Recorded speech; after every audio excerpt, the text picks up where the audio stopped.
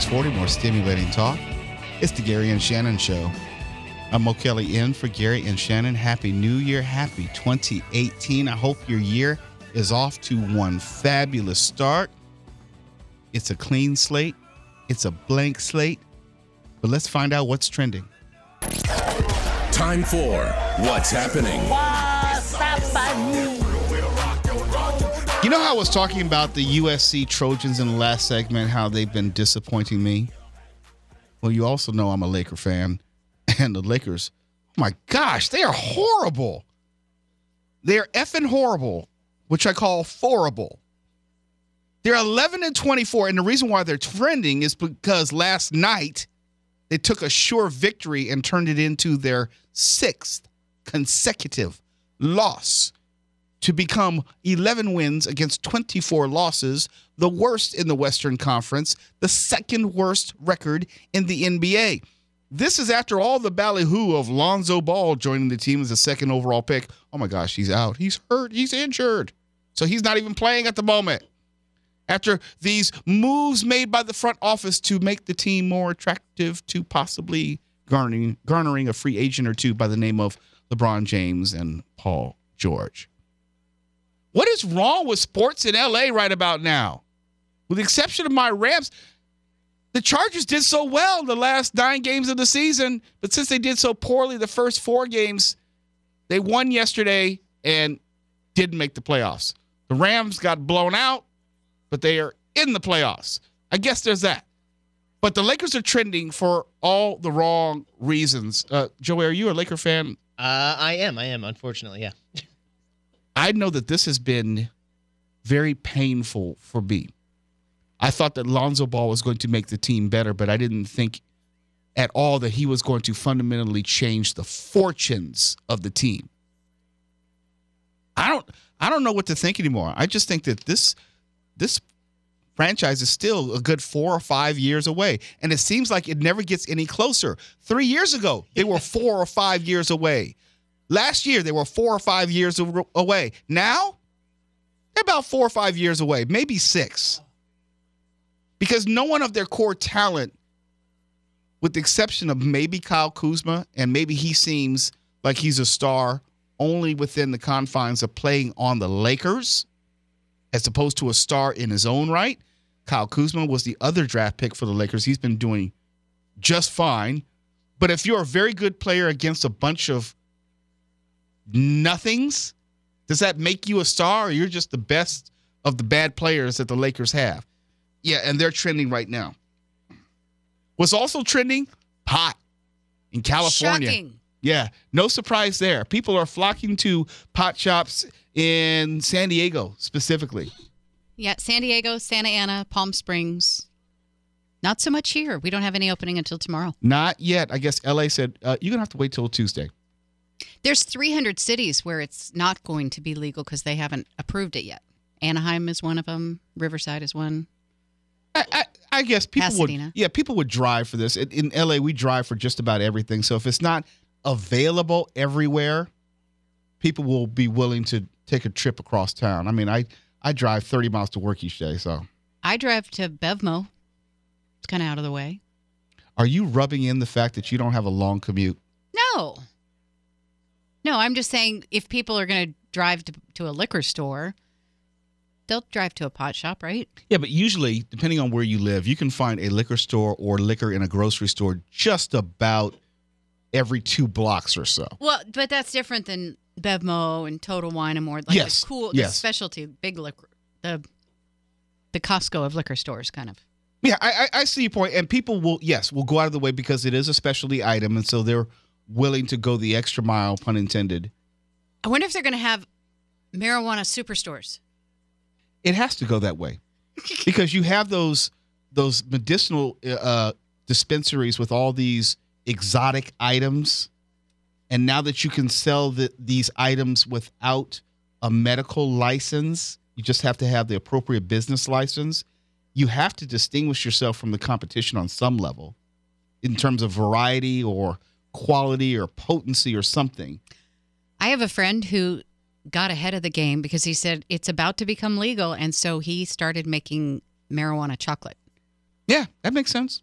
And here's a funny story though. He said he wanted it to taste good. He didn't want it to, taste like marijuana chocolate.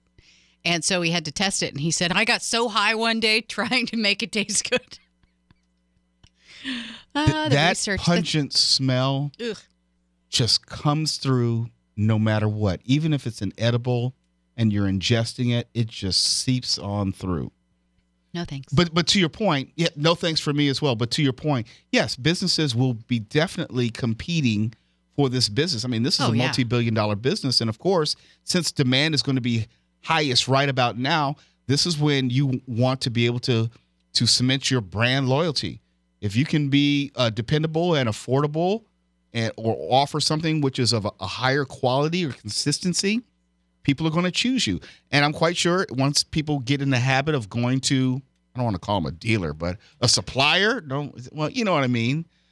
Once you get a loyal customer base, then they'll keep coming. I mean, if you can guarantee a degree of,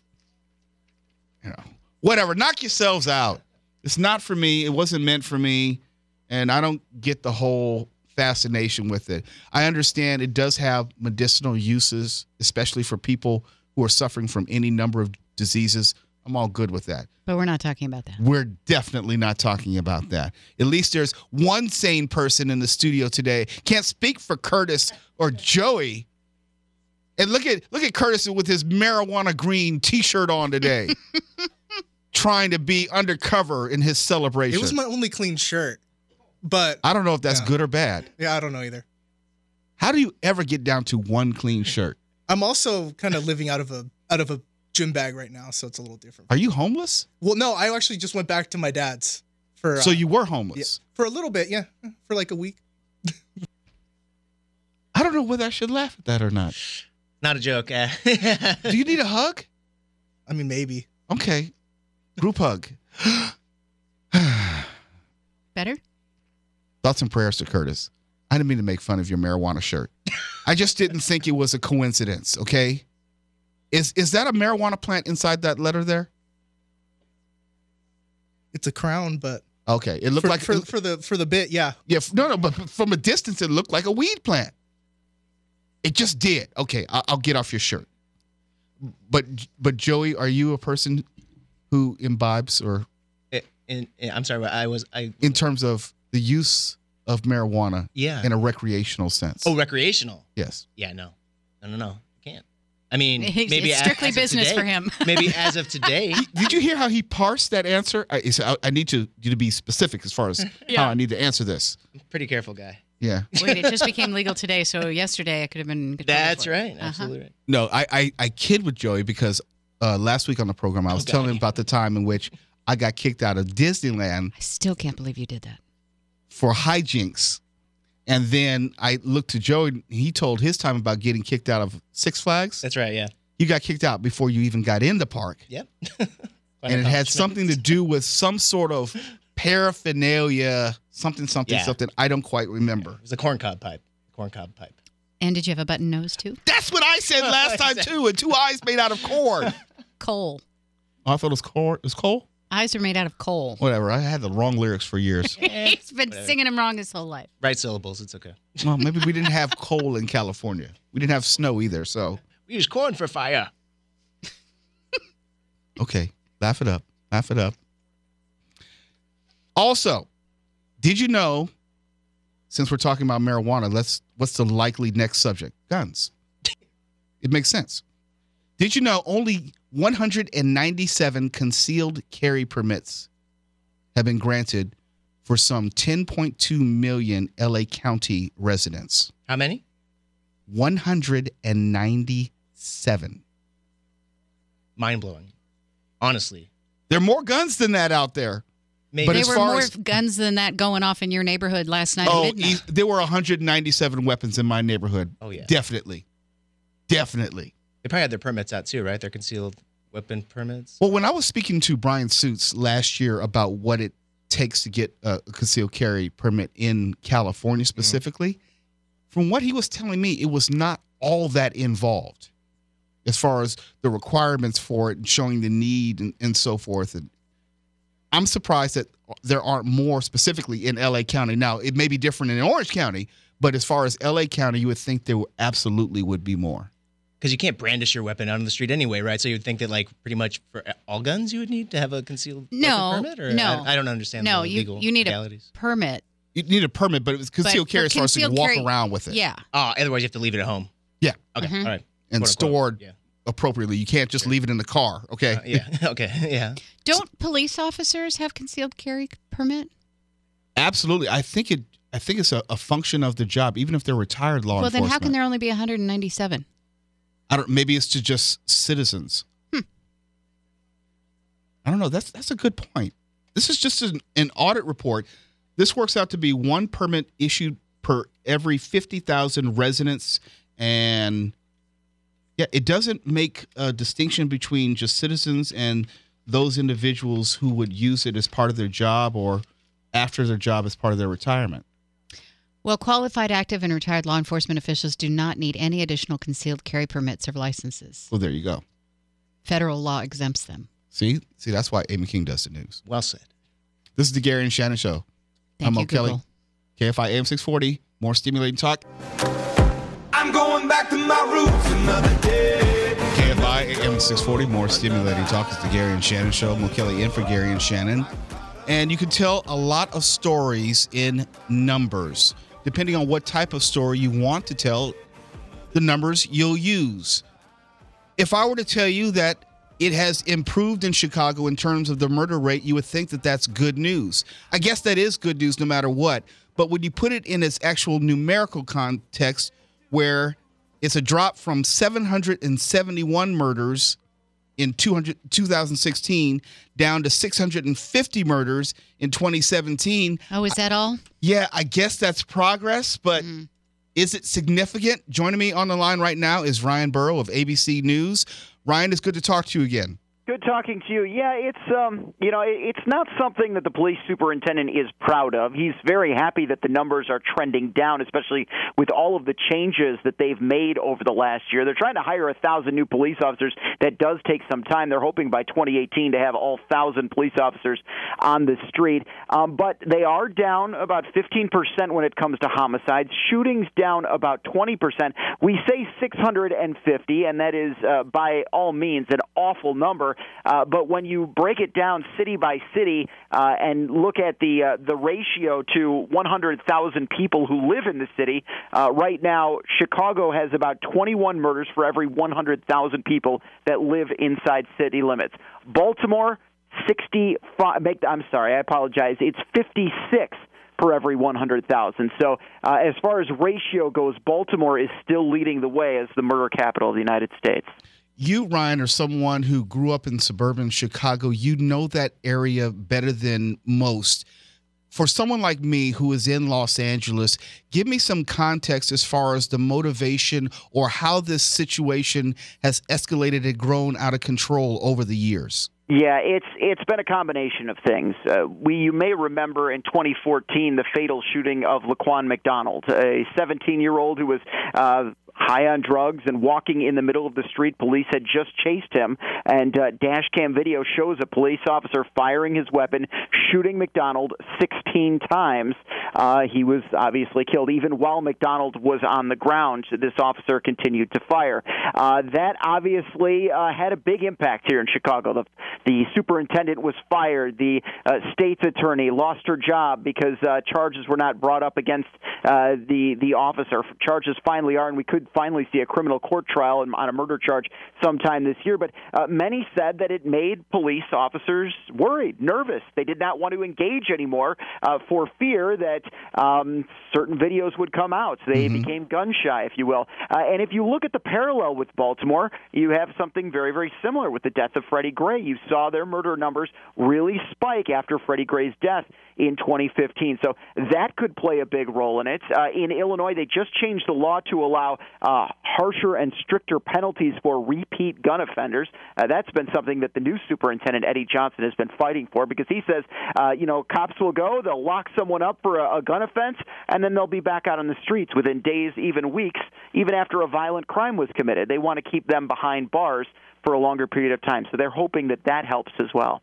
Is there any type of response from the community in terms of welcoming this news, or is it being dismissed as, yeah, it's good news, but still the state of Chicago has not changed ultimately? Yeah, I mean, everyone's going to kind of spin the numbers the way they want to. I had to sit down with the police superintendent on Thursday, and he said, look, anything over 0 is unacceptable. But we said, okay, you're trending in the right direction. Where do you want to get that number at? Where do you want to get that annual homicide total at? And he pointed to Los Angeles as well as New York and said they've been able to do it and get it down to about 300 for massive populations of cities. So he said that would be my goal. Obviously, we're not there yet, but that's what he's looking for, 300.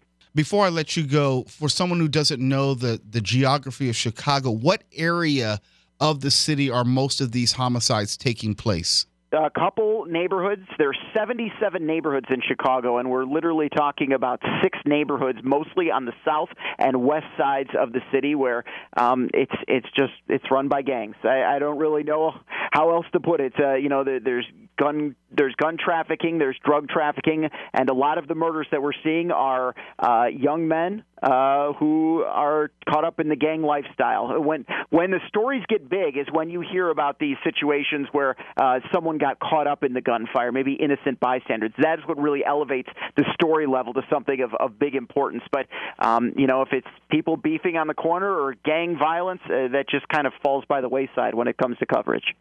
Good news, bad news, same old news, it seems like, for 2018. Hopefully it will get better. Ryan Burrow, ABC News correspondent. Ryan, thank you so much for all that you do. Take care. This is the Gary and Shannon Show. Mo Kelly in for Gary and Shannon. KFI AM 640, more stimulating talk. We'll have more in just a moment. Come with me now. KFI AM 640. This is the Gary and Shannon Show. Mo Kelly in for Gary and Shannon. Happy New Year. Hope your New Year is off to a wonderful start. If you're just tuning in, I was responding to the remarks made by actress, director, producer Jodie Foster regarding superhero movies. And of course, if you listen to the Mo Kelly Show, Saturdays and Sundays from 6 to 8 p.m., we know a little something about superhero movies. But I wanted to give some context to her remarks, which had received a lot of criticism from nerds and non-nerds alike. Quote, going to the movies has become like a theme park. Studios making bad content in order to appeal to the masses and shareholders is like fracking. You get the best return right now, but you wreck the earth. It's ruined the viewing habits of the American population and then ultimately the rest of the world. Now, if she'd stopped right there, nobody probably would have had any issue with her comments. But she went on. I don't want to make $200 million movies about superheroes, close quote. Because she put superheroes on the end, nerds became offended. I'm a nerd. I wasn't offended. And I understand the context she was trying to give about the overall movie industry. Hollywood has gotten lazy. They're telling silly, insipid stories in general. There's no ingenuity. There's lacking creativity. You can look at all the movies on the slate this year, and most of them are sequels, reboots, and remakes. That's just a statistical fact. That's true. They're getting lazy. Now, although I may like a lot of the superhero movies, but I can be objective enough, take a step back and say, most of the movies out there are garbage. And since we have more options available to us in a movie sense, in other words, if you don't go to a movie theater, you may wait for something to be available on digital download, or you may go to Netflix to find some movie offerings. There are other things pulling at our attention. For example, there was a lot of discussion around the movie Bright, which recently appeared on Netflix December 22nd, starring Will Smith and Joel Edgerton. It was made for about $90 million, which is like a real movie in the sense of that would be released in theaters in terms of budgetary concerns. I saw it, and I reluctantly saw it, and I saw a movie at certain points which was silly in nature, and if it not unbelievable in the sense of, because it's supposed to be a fantastical world of orcs and fairies and elves and LAPD all put together, but it did not make sense in how they were trying to tell the story itself.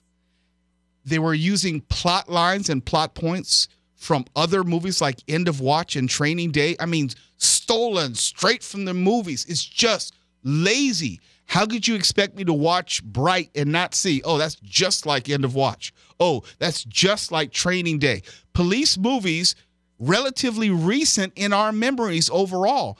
And although Netflix, I think, reported that more than 12 million people have watched it thus far, I don't know how that figures into their return on investment because Netflix always hides that stuff. But I wonder if Jodie Foster isn't more correct than not. If we keep looking at our movie industry as a whole, I would say, and she's definitely saying, that there's a degree of laziness because, okay, we can throw out a superhero movie and it not be good, not be rewarding to the viewer, cater to younger people with the most amount of disposable income. And yes, it may please the shareholders, big investment, big return on investment, big bosses happy. I get that. But ultimately, we're doing a disservice to the movie industry. Is that making any sense, Curtis? Yeah, no, it makes total sense. I ask you because you're a nerd, as I am, so you would have a vested interest in all this. Yeah, well, and you were talking about Bright. I never watched it. I chose not to watch it because, first of all, I saw who the director was, David Ayer. Who also directed our favorite movie, Suicide Squad. There we go. I was already out, but I saw 30 seconds of it, and it's like I like fantasy stuff. I am a big fantasy guy, but mixing, like I saw a cop looking like an orc. I was like, you don't cross the streams of these things. I don't know. To me, I was just done. Ghostbusters reference. I was done. Yeah, I was over it. But yeah, it's there's a, and it's not to open a sore wound there, but it's like Star Wars. It's They use the title to appeal to one big group of people, the hardcore fans. Right. But that movie totally serviced a whole nother group, And they're just trying to make the money. Because like Amy was saying, I heard earlier today, it's top grossing movie end of the year, beat Beauty and the Beast and everything. It's going to make that money. Right. And in that regard, mission accomplished. But for someone who appreciates the fullness of the Star Wars canon and all of the movies as a whole, because I can't watch a Star Wars movie in a vacuum. I watch it with full knowledge of the previous 7 movies and all the ancillary properties. It makes a difference. And this movie was like, don't worry about it. Let the past die. Forget about it. And there's Tony. Tony's been here forever. He's a diehard. He says he saves his Empire Strikes Back comforter. He's still got it. Tony Sorrentino? Yeah, Tony Sorrentino works here. He's been here forever. He says, I'm not spending another money in this franchise. They've lost a core group of people. And people thought it was just me. I remember because I did a movie review here on KFI days before it was released to the general public. And I received a lot of hate mail saying, no, Mo, you're just a hater. You don't know what you're talking about. It's Star Wars. And now people are coming around to my side, especially the purists. I don't care whether the movie makes $2 billion or not. It was, for me, a lazy effort and disrespectful to the true Star Wars moviegoer. And Joey, you're a part of this dynamic of younger people. You're younger than me, but who a lot of these movies are directed towards because they want your money. How are you feeling about all these remakes, these reboots, and these resets, but not seemingly a lot of new ideas? Yeah, I mean, I'll tell you, I'm torn because I am kind of right in the middle. I'm 34 years old, which kind of puts me at the upper tier of the millennial age group. So I remember all the classic old films that I watched that my mom would show me and everything before the days really of the reboots and the remakes. And it's exactly what you say. It's stemmed from laziness and sure bets and how we know we can win. And hey, let's have a blockbuster hit and maybe not blockbuster content, because it's not quite as important. It's depressing, but in the end, it's saving me a lot of money because I'm not going to the movies so much these days. Not only that, it used to be when you had a remake or reboot, it was because technology with 30, 40 years ago would not allow to tell that story a certain way back then, but you can better tell it now. Yeah. Now it's just laziness. They're not even trying to make something better. They're just trying to make something with the same name as before. Yeah. They had a movie called Point Break, and it had nothing to do with surfing. What the hell? You know what I watched last night was Total Recall. The original. And they never, the original. Yes. And the one they made 20 years later didn't even go to Mars. What are you rebooting or remaking or what here? I mean, like, what's the connection? I mean, if they would have named it anything but Total Recall, that would have been a good movie with Colin Farrell in its own right. But since you named it Total Recall, you want people like me who love the original to buy in. That's called bait and switch. Big time. This is the Gary and Shannon Show. Hey, bye, Curtis, now that Clay is going to be taking over. Thank you for your help today. KFI AM 640, more stimulating talk.